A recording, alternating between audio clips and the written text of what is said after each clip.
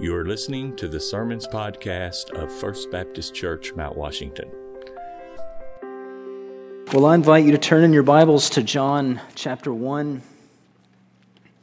John chapter 1.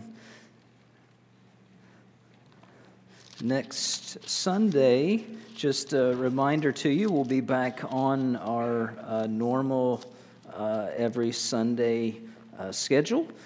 And so with Sunday school and worship.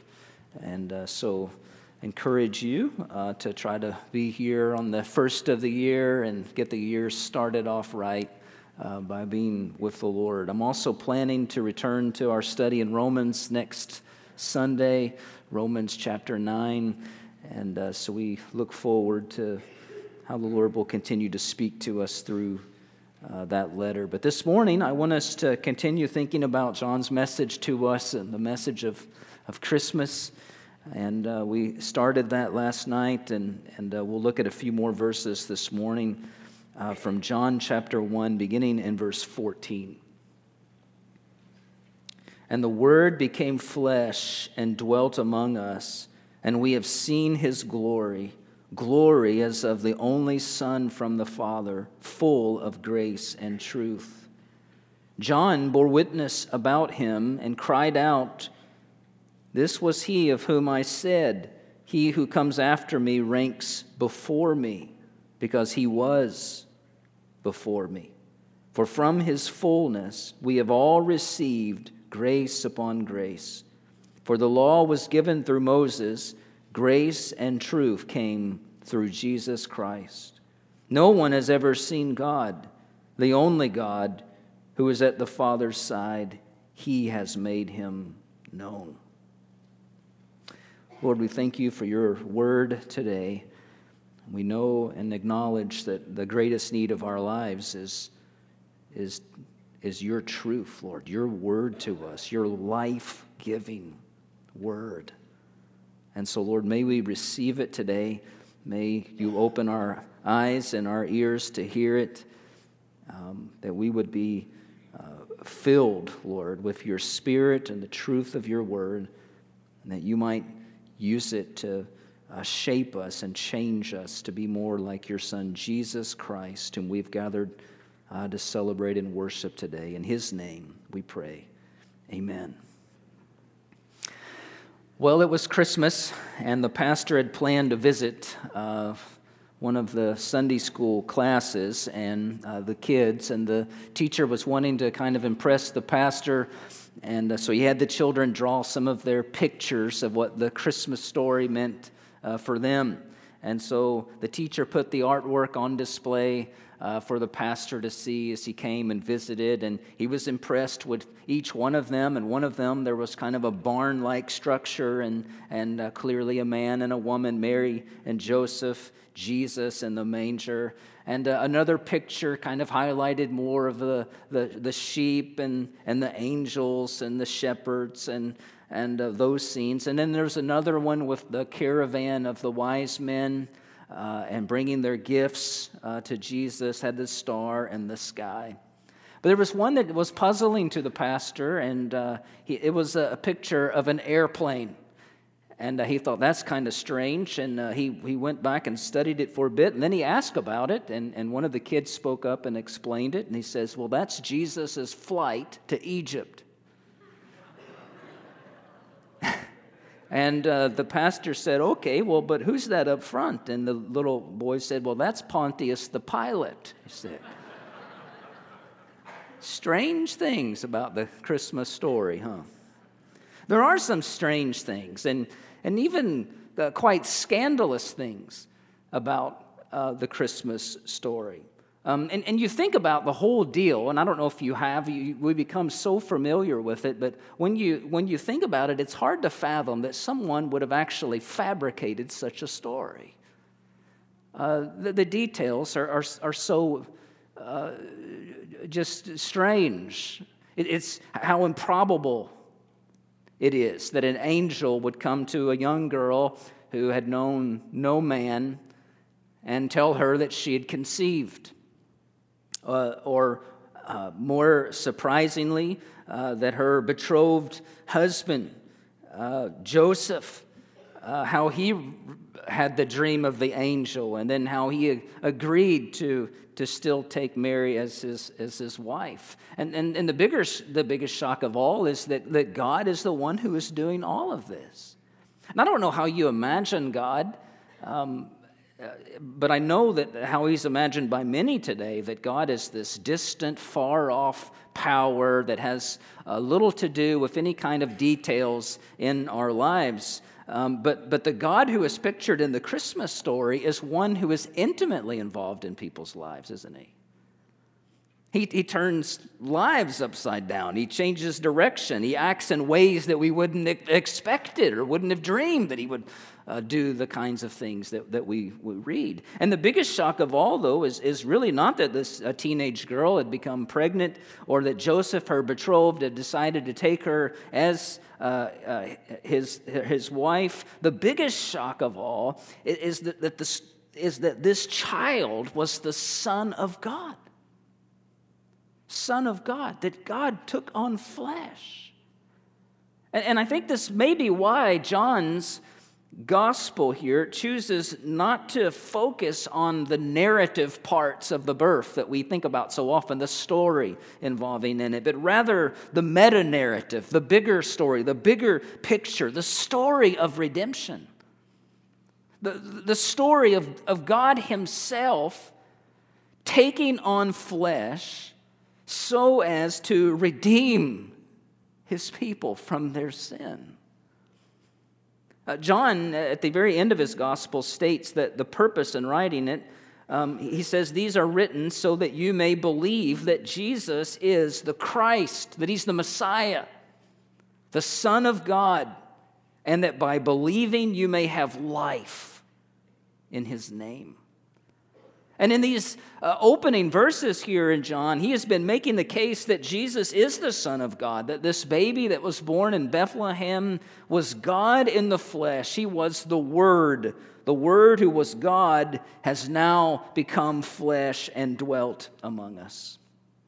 And it's interesting how John uses a kind of an interesting word to describe the uniqueness of Jesus, which seems to be his focus. It's in our text today. It's the little word only. Did you see it, that it was read there? Only? Or maybe as some of us learned it early on, begotten. Begotten. He mentions it in verse 14 and in verse 18. He says, we have seen his glory as of the only Son from the Father. And then verse 18, he says it again, no one has ever seen God, the only God, who is at the Father's side. And I think that John is, again, in his theme in these opening verses, is communicating to us that this was not an ordinary a story. It was not an ordinary birth by any means, and this is no ordinary person that has been born. But he's communicating something of the uniqueness of Jesus. And there are several things that we can see in his uniqueness in this word. First of all, Jesus is unique in his person. In his person. John adds a parenthetical comment there in verse 15. He says that John, now that's talking about John the Baptist. John the Baptist bore witness about him, about Jesus, and cried out, "This was he of whom I said, he who comes after me ranks before me." So John the Baptist is saying that he, speaking of Jesus, who comes after me ranks before me because he was before me. In terms of humans, human people, you would be hard-pressed to find someone more impressive or spiritually than John the Baptist. Because you remember as well that John's birth was also announced by an angel. Luke 1:15, he will be great. Speaking of John the Baptist, he will be great before the Lord, and he'll be filled with the Holy Spirit. And John had an inspiring message and ministry, and he called people to repent and believe, and many people came to faith. And yet John himself is saying here that Jesus is before him. In fact, verse 30, he says, "He who comes after me ranks before me because he was before me." He repeats it again. John is saying that while he may have been born a few months before Jesus was born, and he began his ministry before Jesus began his ministry, that in all reality, Jesus is much greater than John. And actually, he says this phrase, Jesus was before John. He was before John. It's a powerful phrase, and it fits into what John has been saying to us because it tells us something very important about Jesus. It is speaking of the fact that Jesus has eternally existed. He's always been.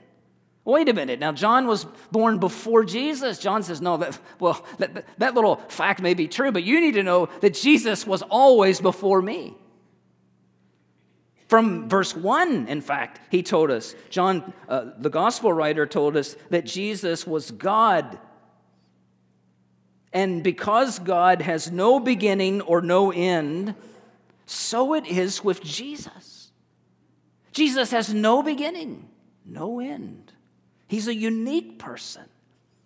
And in fact, that's what we see in the word only, or the word begotten, as I mentioned. The word usually means to be born. And so some people might read this and say something like, oh, I see, there was the Father, and he was God from all eternity, and then at some point in time and a place, his Son came into existence. That is not what John has said. In fact, he said in verse 1, in the beginning was the Word. In the beginning was Jesus Christ. He was there in the very beginning. He's always been. So the word begotten cannot mean that there was a time in which Jesus was not. By using the word begotten, John is rather trying to get across another point. The word begotten, again, can also mean only. He is the only one of his kind. So what John is saying is that Jesus is the same substance or the same nature as the Father himself. Jesus is divine as the only Son of God. He is eternally the Son of God, and he is God. He is God. He bears the Father's divine nature and is the only heir to the Father. That same idea is repeated in another word in verse 14 that we looked at last night. The Word became flesh and dwelt among us. Now, the word became seems to imply that something that was not is now a reality. But again, that is not what John is saying. He said it in multiple ways. God is not becoming. God is not changing. God is not growing. God is not at any point incomplete. If he were incomplete in any way, he would not be God, right? God is pure. He's an unchangeable being, and yet he became flesh. He became a man. That doesn't mean that he stopped being God. It's just that he took on flesh.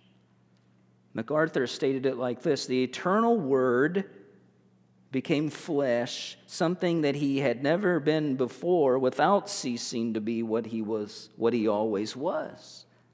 He's always divine, always in existence. The divine nature simply added human nature, but he didn't add our sinful nature.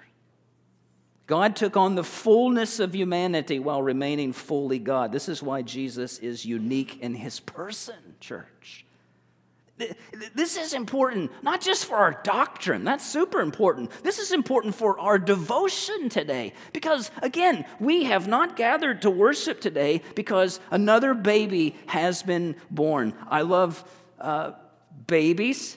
Not that I'm saying I want another baby, because I've already had a bunch of them over there. But there's hardly anything like the birth of a child, right? It's a wonderful blessing. But we have not gathered today simply because another baby has been born. We have not gathered today because the baby in the manger was a human. We're here today because the baby in the manger was God. In every way, shape, and form. We are not here today because he grew up into this really good spiritual leader that a lot of people think he had a lot of good teaching and we're going to follow him. No, we're here because he was and he is God. He's not just another man. He's not just another prophet. He's not just another religious leader. We've not come today to pay homage to some religious leader. We come today to worship him because he's God. We're not here because he added a little bit of special to our lives. No, we're here because Jesus is our very life. He is the light, John says. He is, and that light was the life of man. And we have no life apart from Jesus Christ. And for those of us who've put our faith in him, he has changed us, and he's continuing to change us today. That's why we're here. A lot of folks in the world say they believe in Jesus Christ, and they say that they understand something of who he is, but yet it hasn't changed their lives. The only way to explain this is that, contrary to what they claim, they haven't really grasped the meaning that this Jesus that we're talking about is God. Because the only appropriate response to that is surrender. It is humility. It is repentance. It is faith. It is, here's my life. You are God. No other response makes any sense to Jesus. Even one of the greatest spiritual leaders to ever walk on the planet, John the Baptist, acknowledges, Jesus, this guy, he's unique in his person. He's God. Amen? Secondly, John the gospel writer tells us that Jesus is unique in his resources. Unique in his resources. Verses 16 and 17, it says, "For from his fullness we have all received grace upon grace. For the law was given through Moses, but grace and truth came through Jesus Christ." There'll be a lot of gifts exchanged today, but none of those gifts will come close to what Christ has given. Jesus has the fullness of all of the spiritual blessings that we need. There's never a circumstance beyond his ability to provide for us. There is no other thing that is lacking when we come to Christ. And when we see this throughout John's gospel, you think about, and you know some of these stories when the wine ran out at the wedding in Cana, that Jesus had the fullness of in himself, the fullness to provide an abundance out of the highest quality wine for that feast. When he, a little later, when he meets a woman who has been shamed by her sin, Jesus was able to make her born again. For the man we encounter in John who was lame for some 38 years of his life, Jesus had the power to heal him. When a huge crowd came and were hungry, Jesus took 5 loaves and 2 fish, and he fed them all. Even death couldn't challenge the fullness of Jesus Christ as he stood at Lazarus' tomb and called him back. Raised him from the dead. These are signs of Jesus' unique nature, and they're also signs that out of that nature, what he can give, the resources, how he can provide for all of our needs out of his infinite, almighty, divine life and out of his never-ending love for us. Most importantly, John says, from his fullness, we have all received grace upon grace. That's a wonderful phrase today.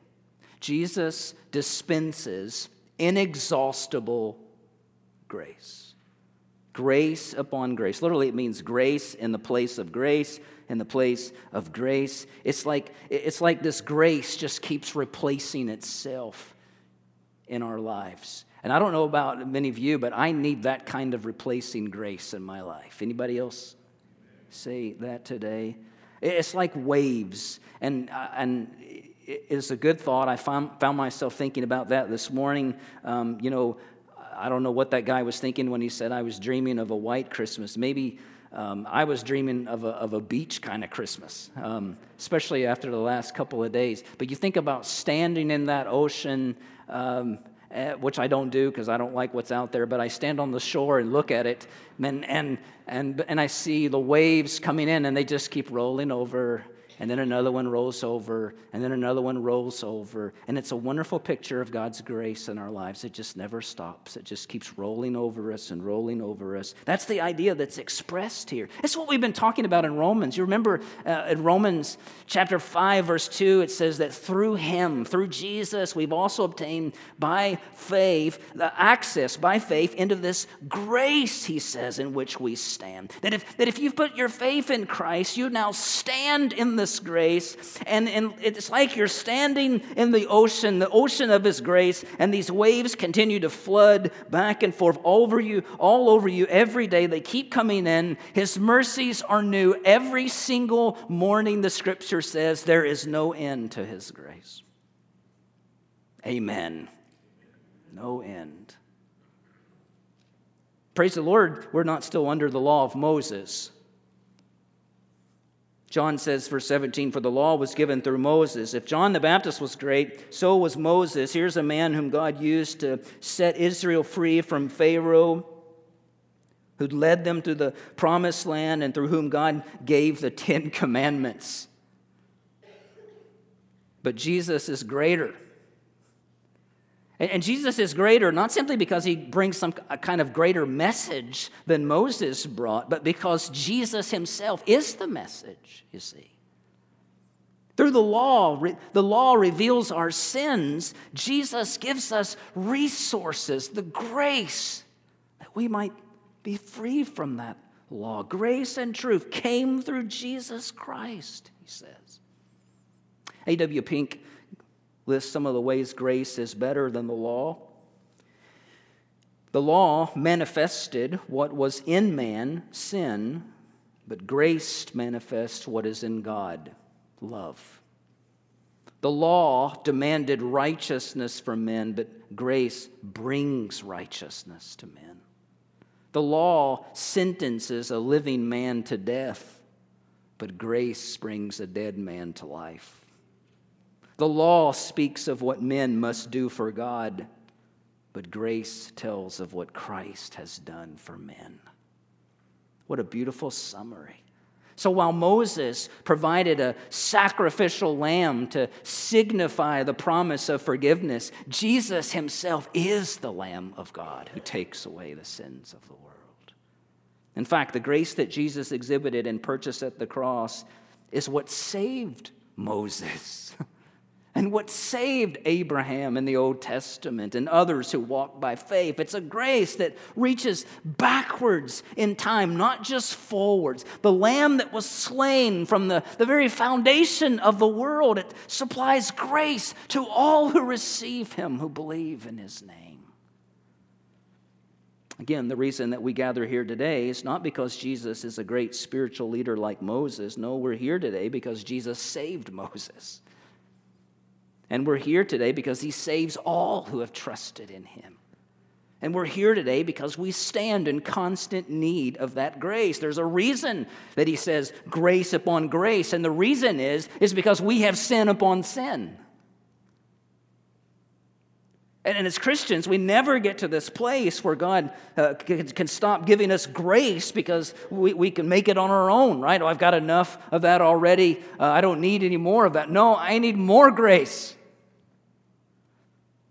And we need grace until the day when we enter heaven and we're made perfect. glorified before him. And until that day, we need grace upon grace for our sins. This is why we celebrate. This is why we come to honor the Lord and thank him once again for the good news of the gospel of Jesus Christ, so that there's been grace that has saved us. He was unique in his person. He was unique in his resources. Finally, he is unique in his revelation. His revelation. John writes one more thing in verse 18. He says, "No one has ever seen God, the only God who is at the Father's side. He has made him known." No one has ever seen God. Why? Well, because the Scripture says that God is invisible, Colossians 2:15. There are times that we see in Scripture where we see manifestations of his presence, like in Exodus 33, when God has his glory pass by, or his goodness pass by Moses, and there's things like smoke and fire and earthquakes. But he has no form, the Scripture teaches us. He's immortal and invisible. Skip Ryan talks about the story of a mom whose daughter was busy drawing one afternoon, and the mom asks what she's drawing. She says, "I'm drawing a picture of God." And the mom says, "Well, sweetheart, no one really knows what God looks like." And the little girl says, "Well, they will know when I'm done," she said. Well, God is invisible. And so we can't see him. We can't draw him. He doesn't look like anything. And no one has ever seen God. But how amazing is it that what John is saying here is that we can know him. We can know him. How? Because the only begotten Son of God took on flesh and has made him known to us. That's how.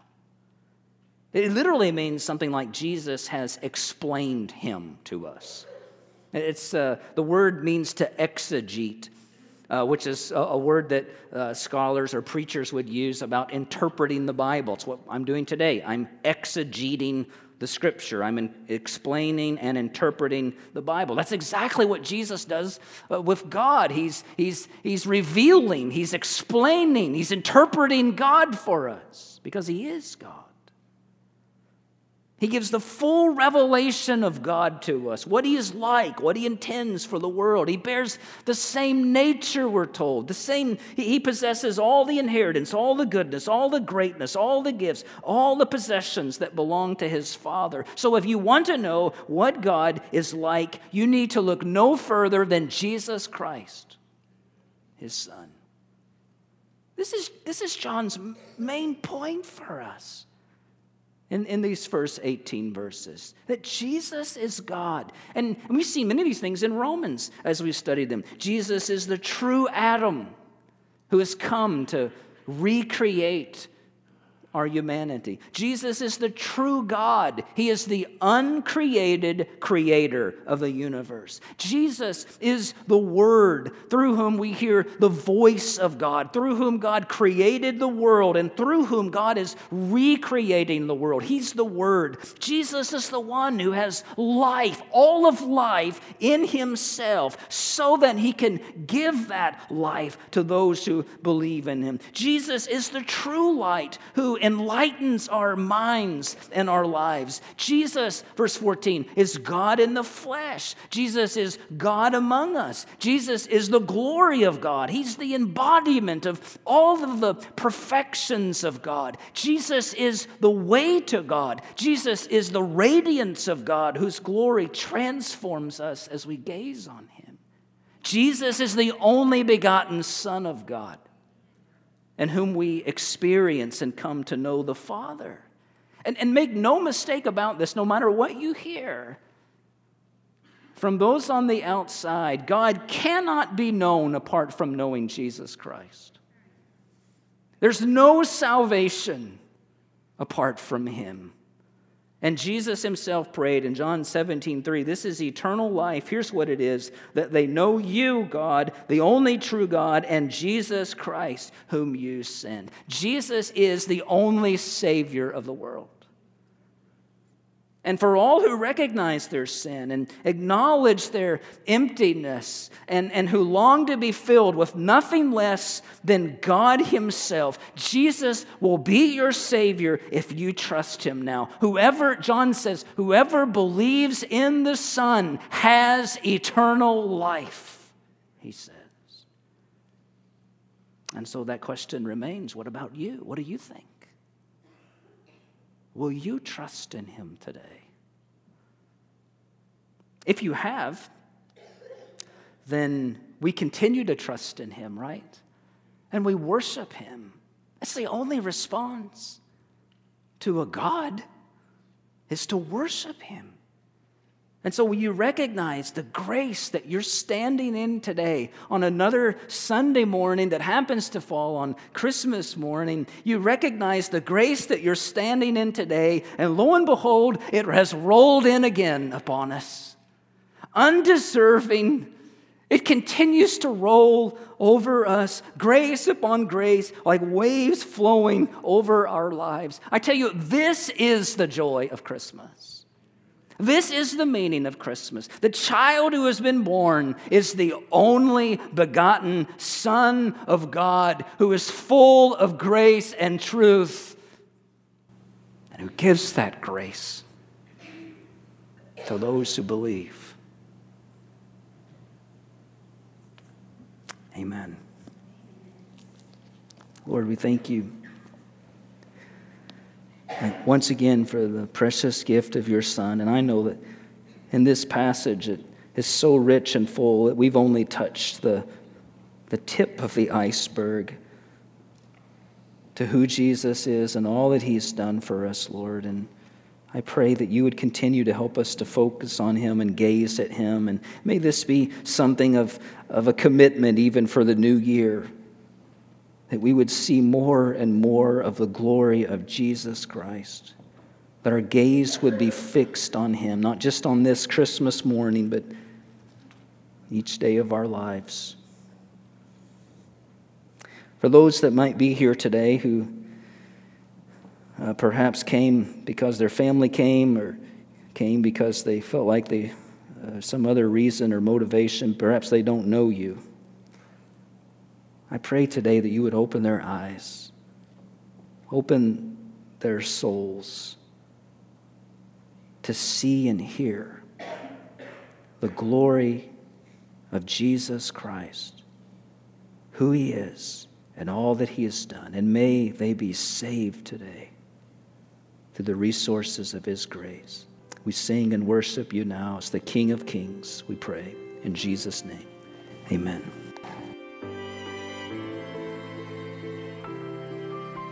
Thanks for listening to this podcast. I'm Pastor Jason Clark, and if you don't have a church home, I want to personally invite you to First Baptist Mount Washington. We're striving to be word-centered, gospel-focused, and community-minded. Learn more about our church and our meeting times from our website, fbcmw.org.